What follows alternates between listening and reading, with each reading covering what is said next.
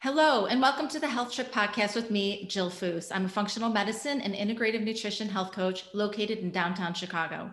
I'm the founder of Jill Foose Wellness, a private concierge health coaching business where I work with individuals, groups, and corporations diving deep into helping folks discover their own unique health equation to optimize their wellness. Join me and my guests as we venture down intriguing science-packed roads, debunking old medical paradigms, perusing new innovative therapies, modalities, and protocols while living our best life. On today's podcast, I welcome Dr. Shawn Tassone. He is the first physician in the United States to be double board certified in obstetrics and gynecology and by the American Board of Integrative Medicine. He holds a medical degree and in addition to a PhD in mind-body medicine. He is a practicing OBGYN in Austin, Texas, a hormone specialist, author, speaker, highly rated patient advocate, and creator of the world's first integrative hormonal mapping system. In his 20 plus years of practice, Dr. Tassone has seen over 40,000 women, and he is determined to remove the myths surrounding women's health. As an integrative health practitioner, he believes that you should have an active role in your care. His work includes studies and publications on hormonal imbalances, spirituality, and medical care, whole foods to heal the human body, and integrative medicine. Dr. Tassone is featured in many publications, including the New York Times, NBC News Online, Stanford MedX, and his book, The Hormone Balance Bible, will be available for purchase later this year. So although Dr. Tassone is a medical doctor, I am a health coach. We are not here to prescribe any medical advice. Hopefully you'll walk away from here with many golden nuggets of information to bring back to your primary care physician or your own OBGYN and have discussions about possible further testing or lifestyle changes. And with that, I welcome Dr. Tassone. Thank you so much for joining me. Hey, thanks for having me. So today we're focusing on women's hormones and the different ways in which we can achieve balance. Every day women wake up, including myself, and it's like playing Russian roulette. Will I feel good or will I feel like crap? Am I going to feel like having sex tonight or am I going to feel like running away from my life partner? So these are all red flags for us women to take notice of. And there's women listening right now to this podcast episode saying to themselves, I'm getting older, I feel like crap, and it's just my new normal. Dr. Tassone and I are here to tell you that couldn't be further from the truth. All women experience hormonal imbalances for multiple reasons and from multiple causes. Discovering your unique health equation, which includes optimizing your hormones, requires a lot of patience, a trusting partnership with your doctor, and lots of self-love, because this is not an overnight process and it can be very frustrating at times. Anything you want to add to that before we start diving in? I think I always like to convey the message that hormone imbalance it's a term that we use pretty flippantly. And there are a lot of physicians out there that don't think hormone imbalance is a real thing.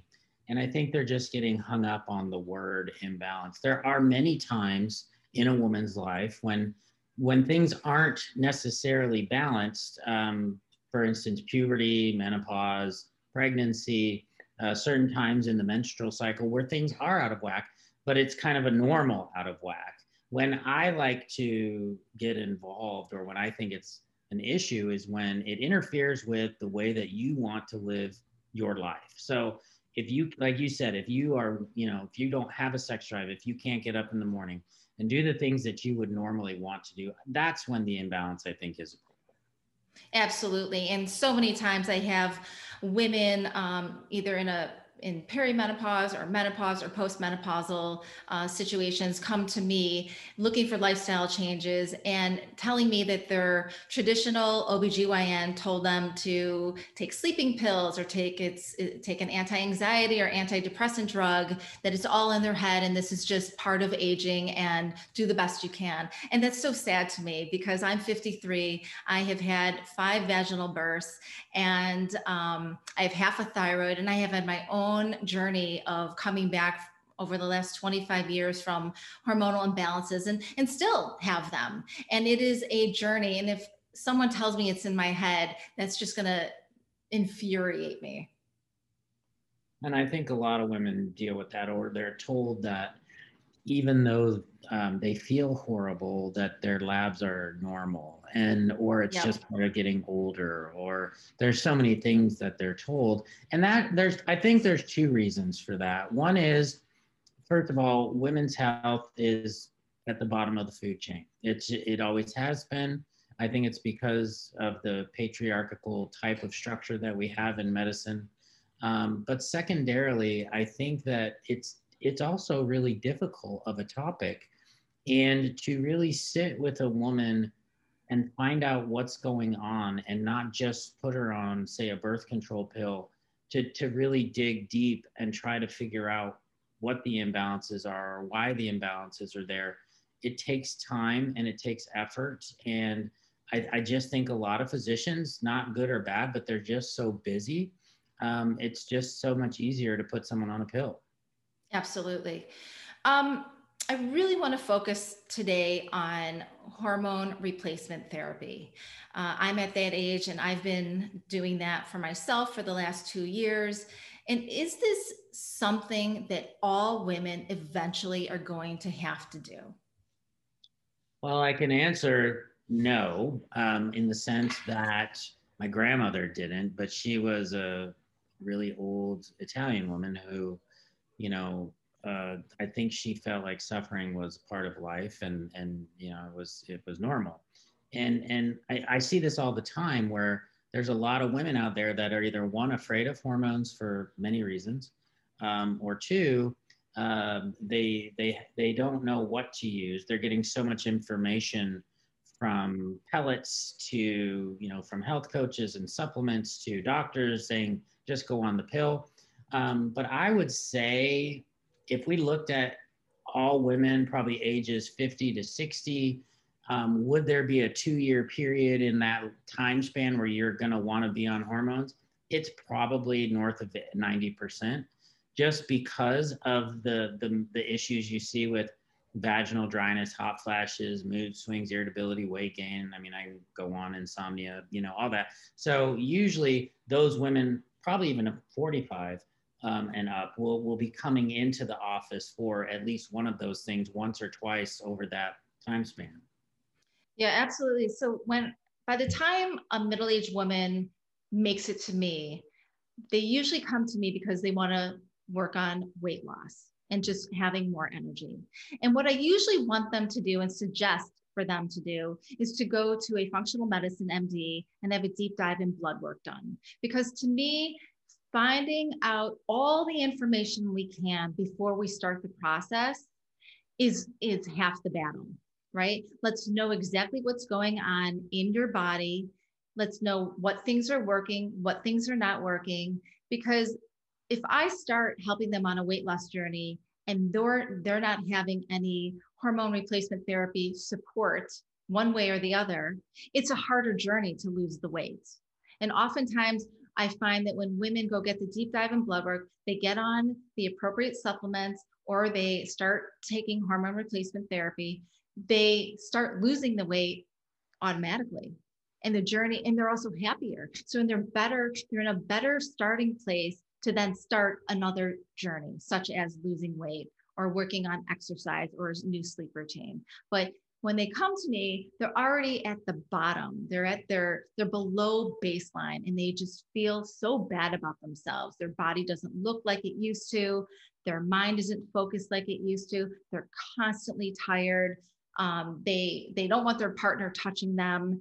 And it's just a barrage of negative symptoms that's happening. Can women start hormone replacement therapy earlier? Like, why do we have to wait when we're in it and feeling like such crap? Can we bump it up some years to help that process? I mean, I have women in their 20s, their late 20s, that are on testosterone or thyroid, progesterone.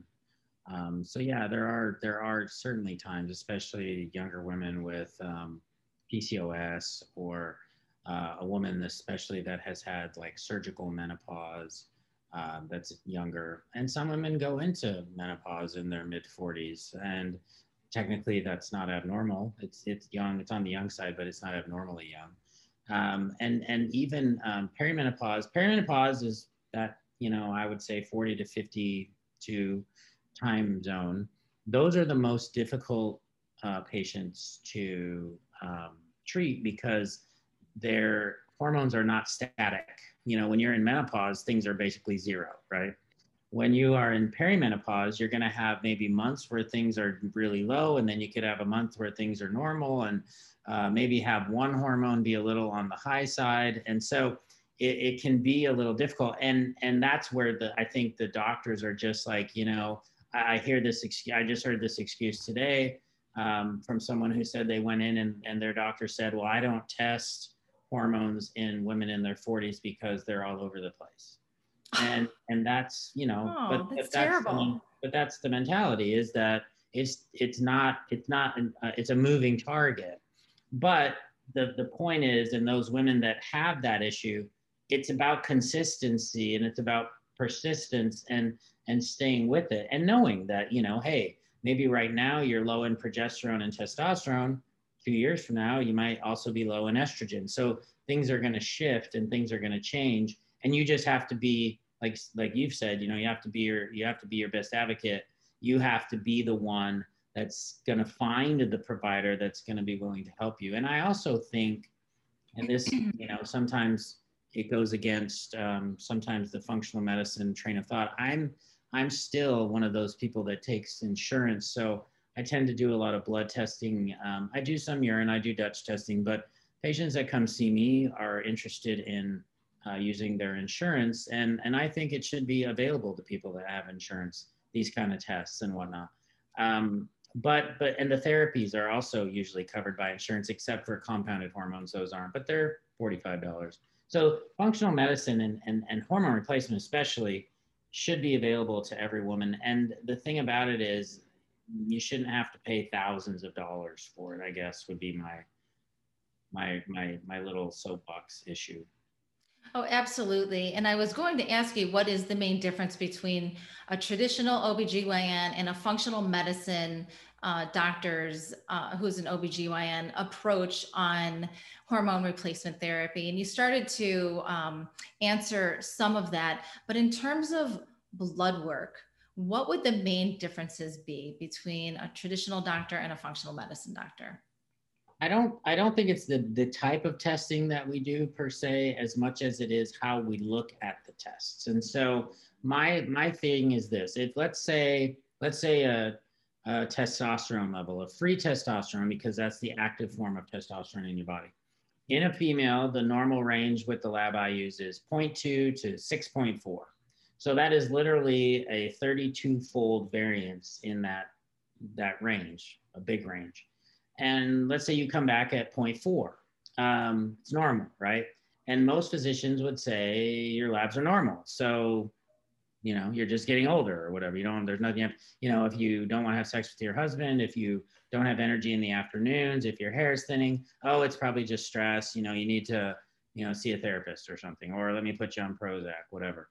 The way I would look at that is that, okay, you're in the house, which is normal, but where are you in the house? And in that case, she's in the house, but she's laying on the floor in the basement, right?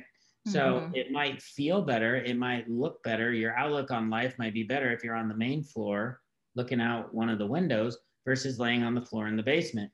And what we don't do in conventional medicine is usually we don't extrapolate the patient's symptoms with these low normal findings. We just are black or white. It's either, we're sort of borderline in that sense of, it's either in the normal range or it's not. And if it's not in the normal range, then we'll treat it. But if it's in the normal range, you're fine.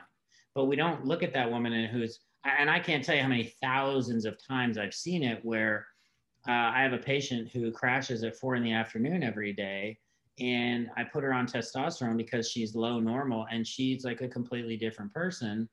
And then we start working on the things like, the exercise routine with weights and increasing protein intake and lowering your processed food. So I can get her feeling better, because it's hard to eat and exercise when you don't feel good. And so that's why I'll go to the hormones initially, and then I'll start working backwards and kind of get them into it that way. I love that you brought up testosterone because I can't tell you how many women clients I have that don't even know they have testosterone. They think that testosterone is only for men because it's something that's never really been talked about. And testosterone is what gives us our zest for life. When I was, gosh, like almost 20, 25 years ago, after I was done having some babies, my ovaries stopped producing testosterone naturally. And I was put on back then synthetic testosterone, and it wrecked me. It was very hard to control the levels of testosterone I had. I felt like the man in the house. I wanted to just rip my then husband's face off. And it was very difficult. And my mood was irritable. I think on my arms, I thought more hair was growing, and it took a long time to come back from that, like years to get off of it and get back to my baseline. And I think testosterone is one of these things where we all need it, but it's really tricky in terms of finding the right dose, and it's a big process. What is your feelings on using pellets to help females out versus um, some of the more topical creams or pills? First, the form of testosterone that you were on back then was probably methyl testosterone, which is an oral form of testosterone. Yeah. And that is probably the worst form of testosterone you could It was awful. And we had a medication out back then called Estratest, which was a combo pill of Premarin and methyl testosterone. And both of those medications are horrible on your liver, and they're super strong. So a lot of women didn't like those headaches and, like you were talking about, irritability. As far as pellets, I have said this for years. I'm openly anti-pellet. I'm not a fan of pellets, and I have a blog post, and I have 10 reasons why I'm not a fan of pellets. And suffice it to say, pellets are for animals, not for humans, in my opinion. And I think, and this is just me again, I think it's lazy. I think it's a lazy way to do things because you're putting in this wampum dose of hormones. So her levels are going to shoot up for the first 2 to 4 weeks, right? Going to go, and you're going to feel like $1,000,000, no doubt about it. Right. Some women don't, but a lot of women feel great because your hormone levels are literally through the roof. Like a lot of women that are on testosterone pellets, I see routinely 4 to 5 times normal elevation, like almost to the level of a man. So that's going to make you feel good. And then what happens is you get a sawtooth pattern. So up, and then it drops, and up, and then it drops over about a 3 to 4 month period. So you have this peak at a month where you feel great, and then the rest of the time for 2 months, you're dropping. And even though your hormone levels are still elevated, like they're not even in the normal range, you feel bad because you've gone down about 100% in your level because it was so high. So it's a catch-22. It's like I liken it to drinking Gatorade. It's like they market it really well as being something you should drink, but it's all sugar and then they put citric acid in it, which dries out your tongue, so you want to drink more. And that's kind of what pellets are. And then a lot of the people, and this isn't all, this is a lot of the folks that put in pellets, they'll go to a weekend course and they're all of a sudden hormone experts and they're putting in pellets. And pellets are super expensive. They're $300 or $400 every quarter, whereas a cream is probably $45 a month. And the topicals and the sublinguals, if you don't like the effects, you can stop the dose and it's out of your system in 24 hours. With a pellet, you're stuck with it. You can't take it out. Absolutely. And I've done pellets before, and I have had too much put in and been over 900. And if anyone is out there listening and familiar with pellets or testosterone levels, 900 is like what my 21-year-old son has naturally, right? If on a good day, right? It is a lot of testosterone and can absolutely alter the way you feel. And then, and you're right, there's the waiting game, and it could be months until that is out of your system and you're feeling good. Furthermore, I think that testosterone, when it's too high for women, might lead to hair shedding and thinning, because that's what happened to me a couple years ago. What are your thoughts on hair shedding from testosterone or other hormone replacement therapy? And why is it happening during menopause? And what are some of the newer modalities of therapies to get it back? Hair thinning is probably one of the more common complaints. Probably 40%, 50% of women that I see have that as a complaint. The three hormones that are typically at the top of the list for hair thinning are testosterone, progesterone, and thyroid. The thing is, that's funny, is everybody's afraid of because if it's high, like you said, you can have hair loss. Now, usually hair loss from too much testosterone is because it converts into dihydrotestosterone, which has issues on the hair follicle. But you can only really have an issue with dihydrotestosterone if your testosterone levels are high. So if your testosterone levels are too high, then you'll get that male pattern kind of hair loss. You'll get the receding hairline. Mm-hmm. If it's a generalized thinning of hair, usually it's because your testosterone is actually low, because the hair follicle is actually anabolic, and so it responds to testosterone. So women that have low testosterone will have thinner hair, and if you give them testosterone, a lot of the times the hair will look a lot better after a few months. So low or high can cause hair thinning, but high, to have hair loss with high testosterone, it's got to be pretty high. Pregnancy is a time in a woman's life when hair is really thick and amazing. And then after she delivers, all of her hair falls out for like 3 or 4 months. And that's because the progesterone stops your hair growth in a phase called telogen, which is kind of right before it falls out.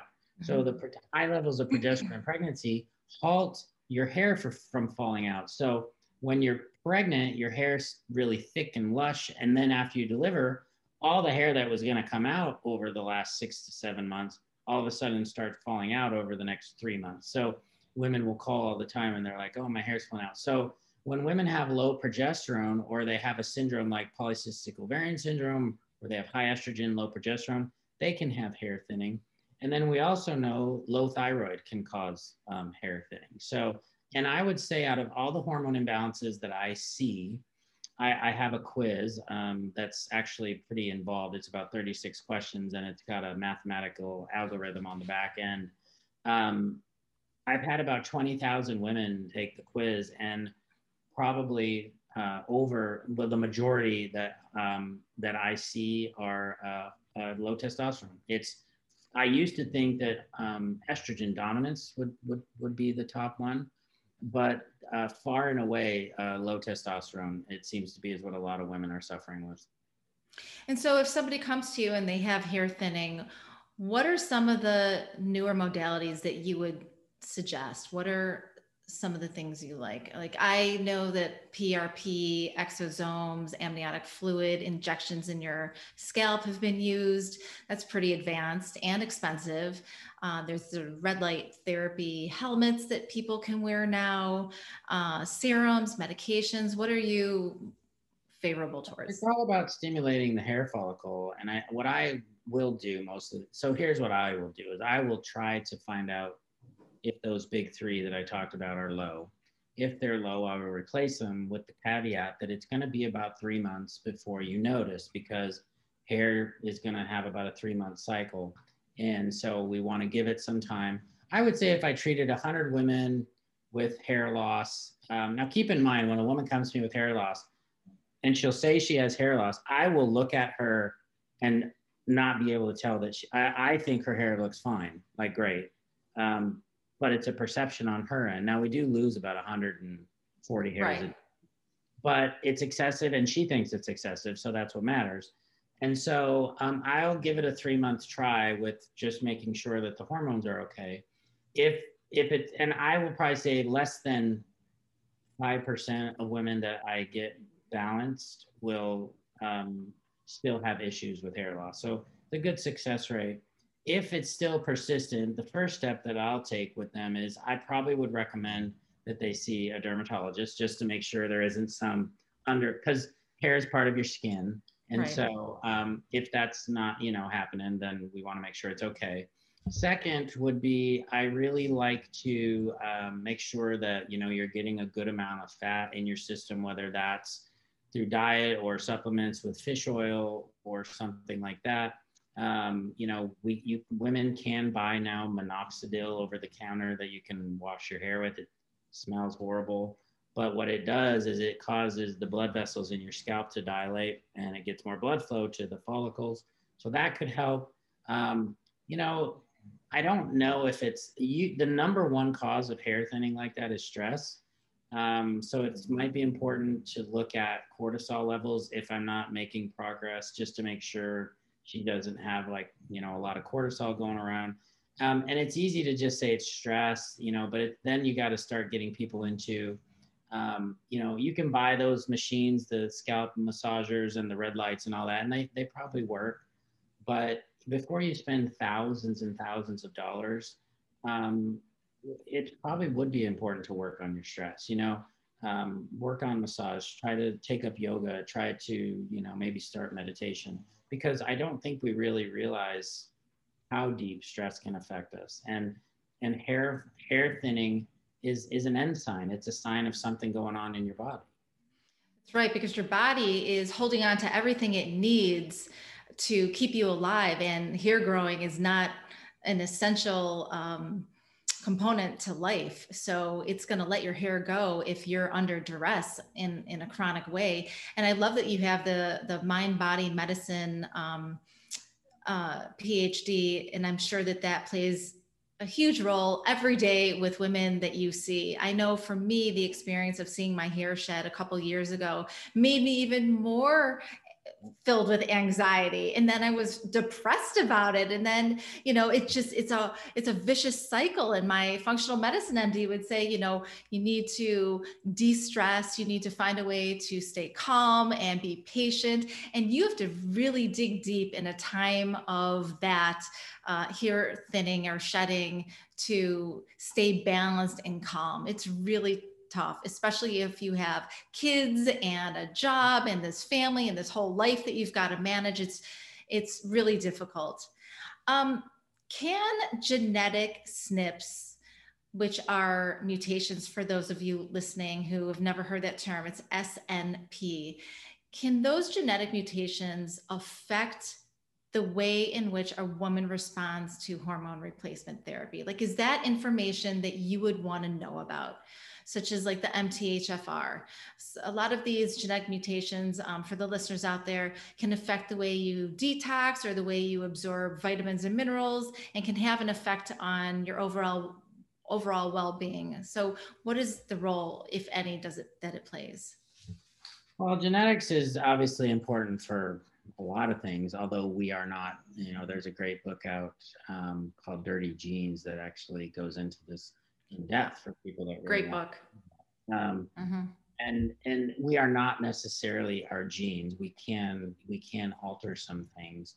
We can change how we eat. We can change how we live our lives and exercise and things like that.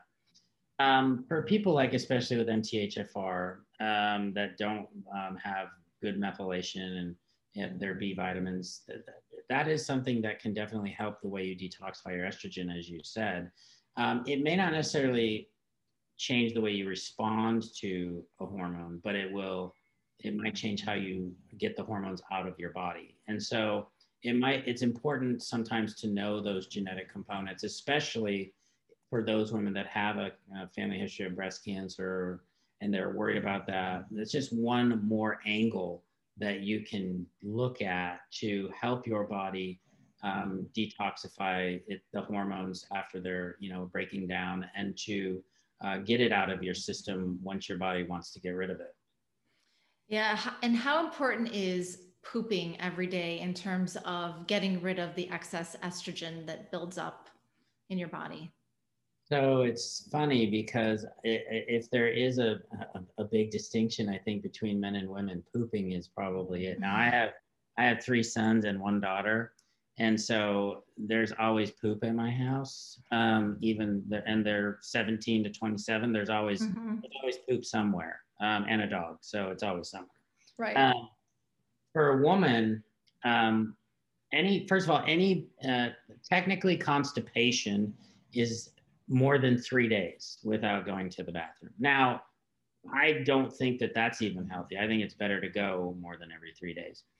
But that's really common in women. And I think it has to also do with holding things in. It sounds silly, but it is. It's like, I do think that the stress and not being able to vocalize and you're obviously anal retentive is the word, but it's like you're just holding on to everything.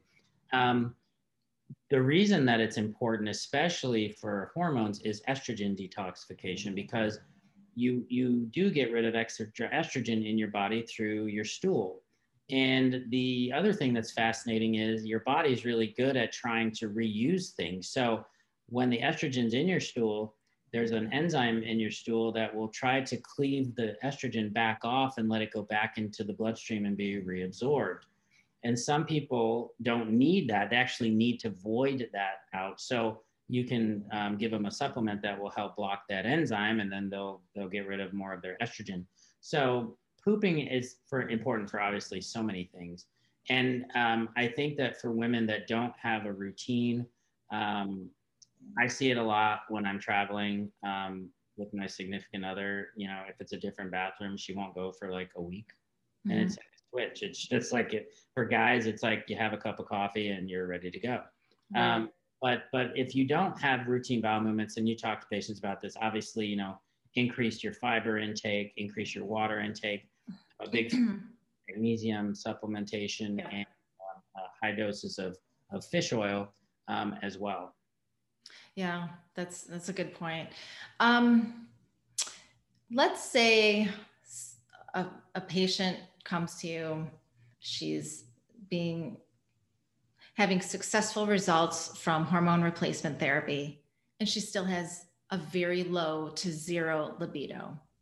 What are the next steps you can take to help? Because hormone replacement therapy for me wasn't an automatic in terms of upping my libido. I absolutely needed some extra support. And there are a lot of options out there. What would be your next steps? Well, I guess my first question would be, why do you have a decreased libido? I think women are never really asked why. There's so many reasons for that why. And for guys, and I'll tell this when men come in, it's like you wake up with an erection, you can have sex. For a woman, it's a process. And the first stage of the sexual response is arousal. If you're not aroused for whatever reason, you're not going to want to have sex.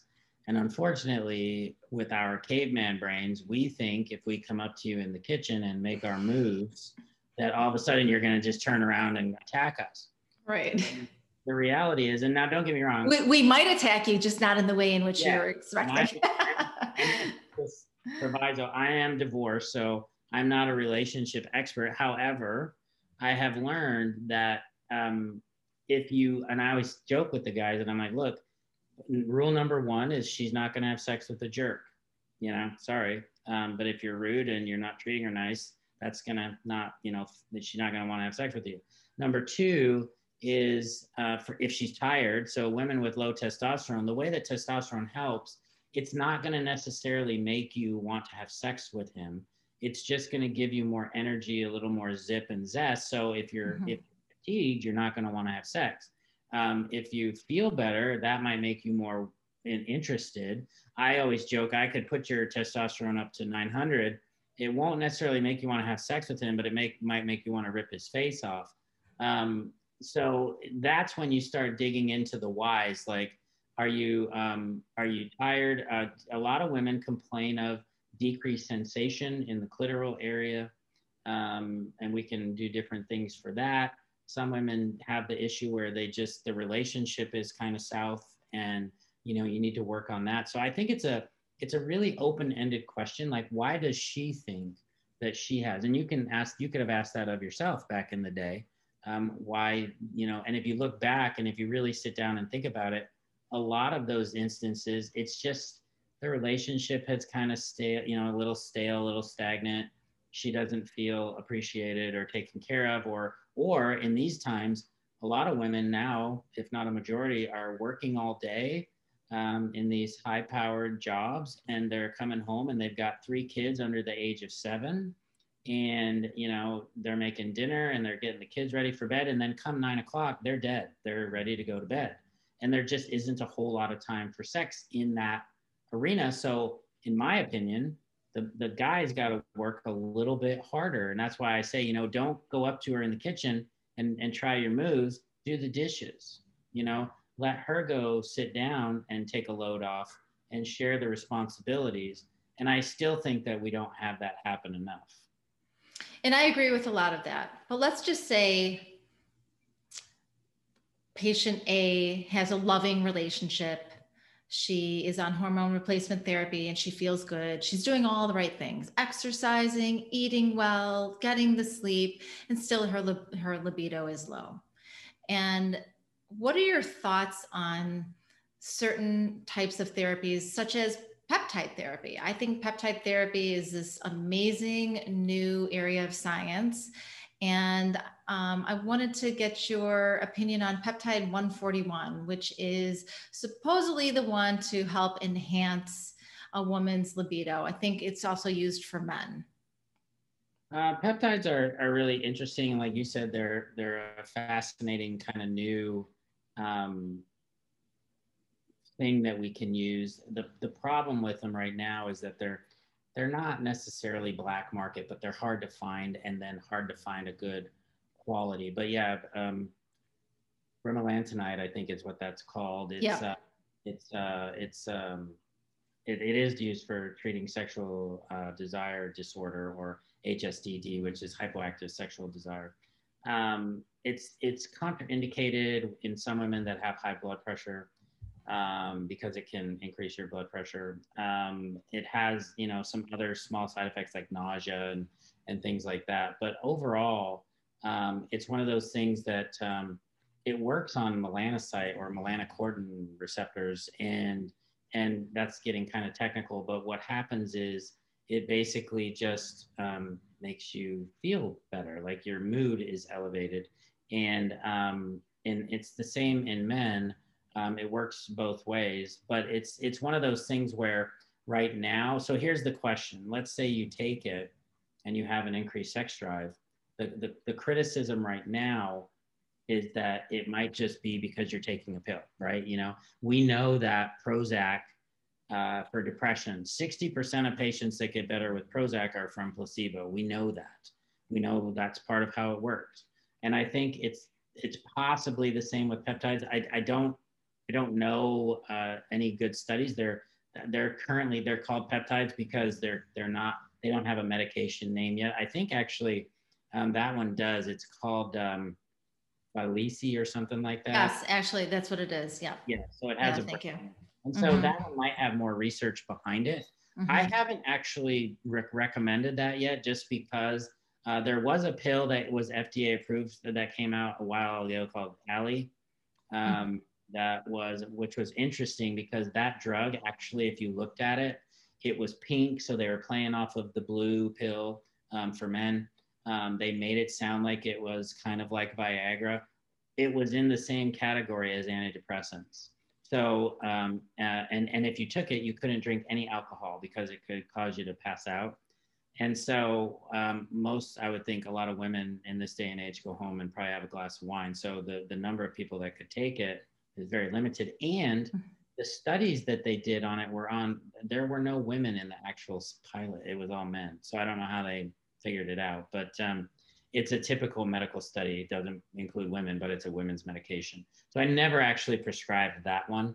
I think peptides are great to look into. I'm not an expert on peptides, but I definitely, I've used them myself for certain things. I haven't, used that particular one. Right. Well, I'm glad you brought up alcohol, because my next question has to do with lifestyle. How important is nutrition and exercise and sleep when it comes to going through perimenopause, menopause, and postmenopause? now that life is opening up again, I'm assuming many people are going to be out and about. Traveling is crazy right now. Everyone's looking to go somewhere, and people are with, their friends and family and outdoor gatherings, and there's a lot of alcohol. How does that affect women and their hormones? So I I think that unfortunately, like you said, alcohol is actually interesting. Alcohol, I heard somebody describe it the other day. Medications like Valium and some of these other like LSD and things, those are more like surgical scalpels. Like they're very specific on what part of the brain they work on. Alcohol, he described it as a mental hand grenade. Like it actually on your brain, it just hits everything. And it's a stimulant in the very beginning. So when you first start drinking alcohol, it's a stimulant so that you get a little bit more chatty. But then if you keep drinking it, it becomes a depressant. And so obviously, that would hinder sex drive, but it can also hinder inhibition. You're make you more or less inhibited and things like that. So it can definitely affect things. Now, as far as nutrition goes, if there was a food pyramid for hormones, at the very bottom, which is the one that you do the most, that would be nutrition for me. That for me, I think a lot of our hormone imbalances are caused from poor diet and obesity, and I think not enough, weightlifting and exercise, which would be the second layer. So between those two, nutrition and proper, and I think the best exercise for women would be weight Absolutely. training. I can tell by your guns there that you probably lift a lot. Yeah, I do. And muscle is going to make you live longer. It's going to give you a lot more benefits and increase your metabolic rate just sitting on the couch, And so there's a good friend of mine, Dr. Gabrielle Lyon, who's she's a doctor in New York, and that's all she talks about is proteins and working out. So anybody that wants to learn more about that, she's a great resource.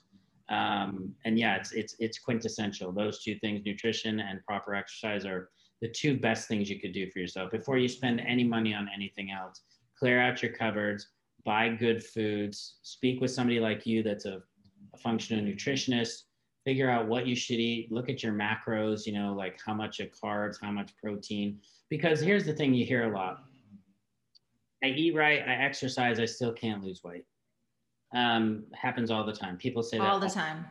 Part of the problem is, and I'm guilty of this too. The other day, I grabbed a little handful of peanuts and I said, "Oh, let's see how many calories these are." So I looked at the can; it was like 170, and I was like, "Oh, that's fine. I got 170 calories." Well, then I said, "Well, I have this little food scale," and I weighed what was in my hand, and it was 3 servings. So that was actually 510 calories. It's like that changes the game totally. So yep. I think we underestimate what we eat and we overestimate how much we work out.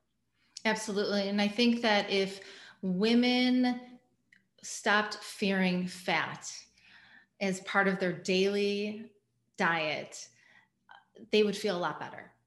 And it's one of the first places I start. And I love Dr. Lyons too. And I listen to her all the time. And fat, that cholesterol, and it's because we're afraid of cholesterol. But cholesterol is what your hormones are made out of. Exactly. So you gotta have fat. Exactly. And good fat's not gonna make you fat. You couldn't really eat enough of it because you wouldn't be able to eat that much of it. And that's right. I personally, like, nobody's gonna sit there and probably eat 4 or 5 avocados a day. It's just like not physically possible. Right. But you can eat one, and people are so afraid of, or guacamole. I would much rather see somebody eat a bowl of guacamole instead of the bag of chips. Absolutely. Yep. And I try to teach all of my clients, including men, that when you combine the appropriate amount of protein and the fat, so whether you are keto, carnivore, low carb, whatever it is, if you prioritize eating those 2 macronutrients before you go to the carbs, that you're going to feel nourished and satiated, and you're not going to snack all day. Because part of the reason we're also feeling fatigue and not well is because we're snacking all day. And it takes a lot of work for our body to produce insulin to take care of all of that glucose coming in every time we eat. So absolutely prioritize protein and those healthy fats. And saturated fat is not the demon. So before we end, I have two final questions for you. What are your top three lifestyle changes women can make today to start their hormonal balance journey? Sleep. Gotta sleep. Now that's loaded because sleep is hard and it's very stress inducing for a lot of people. But I would say you really want to work on that. You want to find out what's going on. And I don't necessarily want women to sleep on Ambien. You know, I'd much rather have them I use yarrow or hops flowers for that. And I get a lot of women off of Ambien with hops. Nature's Way is a great brand. It's like $9 and it works really well for a lot of women. Valerian and melatonin and like that can help. Sleep hygiene is super important. Blue blocking glasses at night before you go to bed, not using your phone when you wake up, things like that. So that's one thing that's difficult. Two more fun things that I talk about is if you can do it, work your way up. Every day when you take your shower, turn the water on at the end as cold as you can get it. For 60 seconds, most people probably can't do that. I can maybe do 30. Or if you have a cold plunge pool, go, jump in the water. That resets things. Cortisol gets you kind of started for the day. And then finally, eating a little square or two every day of high cacao percentage chocolate. That also is good for you. It's good for your vascular system. It's good for your brain. Unfortunately, it's not milk chocolate. I have a video coming out actually probably this week where I sampled 9 chocolate bars from milk chocolate to 95% cacao. And wow, that 95% is horrifying. But I have a lot of friends that just eat it and they'll eat one. And it's tough. It's tough to down it. But those are 3 things I usually recommend. So here's a trick with their super uber dark chocolate. If you take, like, I love macadamia nut butter. I don't eat it that much anymore because I live more of a carnivore lifestyle. But when I did, I would smear a little bit of homemade macadamia nut butter on the 100% chocolate bar and put on some Redmond sea salt. And that was delish. Oh, so just a little hack there. And my 100%, but I'm glad I didn't because that killed me. Well, anything dipped in a nut butter is, pretty good. Yeah, the 35%, the 45%, those are okay. I think you got to get up above 60 before it's really helpful. And that's when it starts tasting horrible. But definitely it's something everybody should try. You should have like a chocolate tasting thing at your house with some wine or something and just see what people think of those different bars. It would probably be pretty funny because those higher ones are harder to eat. Yeah, they are. And my final question to you is, what are your 3 top food choices all women should have in their daily or weekly rotation? Oh, probably a good fatty fish. If you don't like fish, obviously take a fish oil, but salmon or halibut or something that's wild caught. I'm a big fan of spinach. I think spinach is a great, if you put it in smoothies or if you just put it on things. For me, that's a go-to. Try to eat it a lot myself. And then finally, I'm a big fan of flax seeds. I like flaxseed oil, but the flax seeds, if you grind them up and just put them in the freezer or something, you have to grind them up, as you are aware, to get the oil out of them.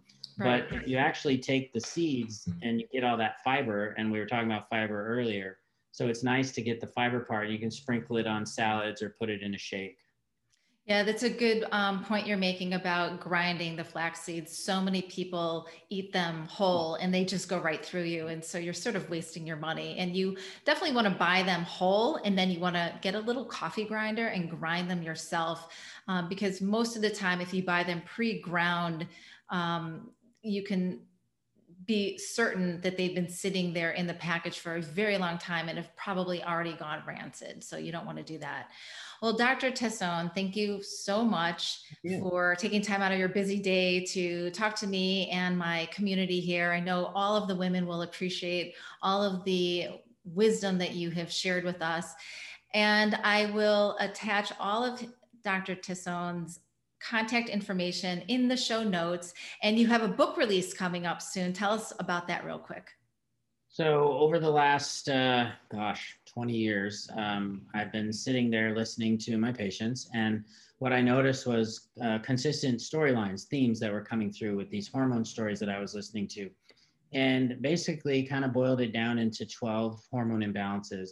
And what I found was if I talked to patients in that same storyline, they understood it better. So I attached an archetype tag to each hormone imbalance. So like estrogen dominance is the queen and testosterone deficiency is the nun. And there's 12 of those. And then each of the 12 hormone imbalances has a 6-step process that I call SHINES, which is a spiritual practice, hormone modulation, infaceuticals, and that's things like acupuncture, essential oils, things like that, nutrition, exercise, and supplements. So each 12 has a 6-step process, of which 80% of that is self-care. The only time you need a physician is for the hormonal part. And the book is kind of all about those 12, but it's also about testing and things like that, and each of the hormones and why they work. And it's HarperCollins coming out July 7th, and actually you can buy it right now on Amazon. Oh, well, congratulations on that. And for all of the ladies listening, if you go to Dr. Tassone's website, which I'll put in the notes again, you will see a mapping quiz, and it's really incredible. I took it, and it'll tell you which archetype you are, and really fascinating information and questions. So thank you for developing that. So thank you again. Thank you all for joining us and listening in. And I would love to contact you again and talk to you about another amazing topic for women's health, because you are just so full of wisdom and experience and knowledge. And have a wonderful day, everybody. Until next time, thank you.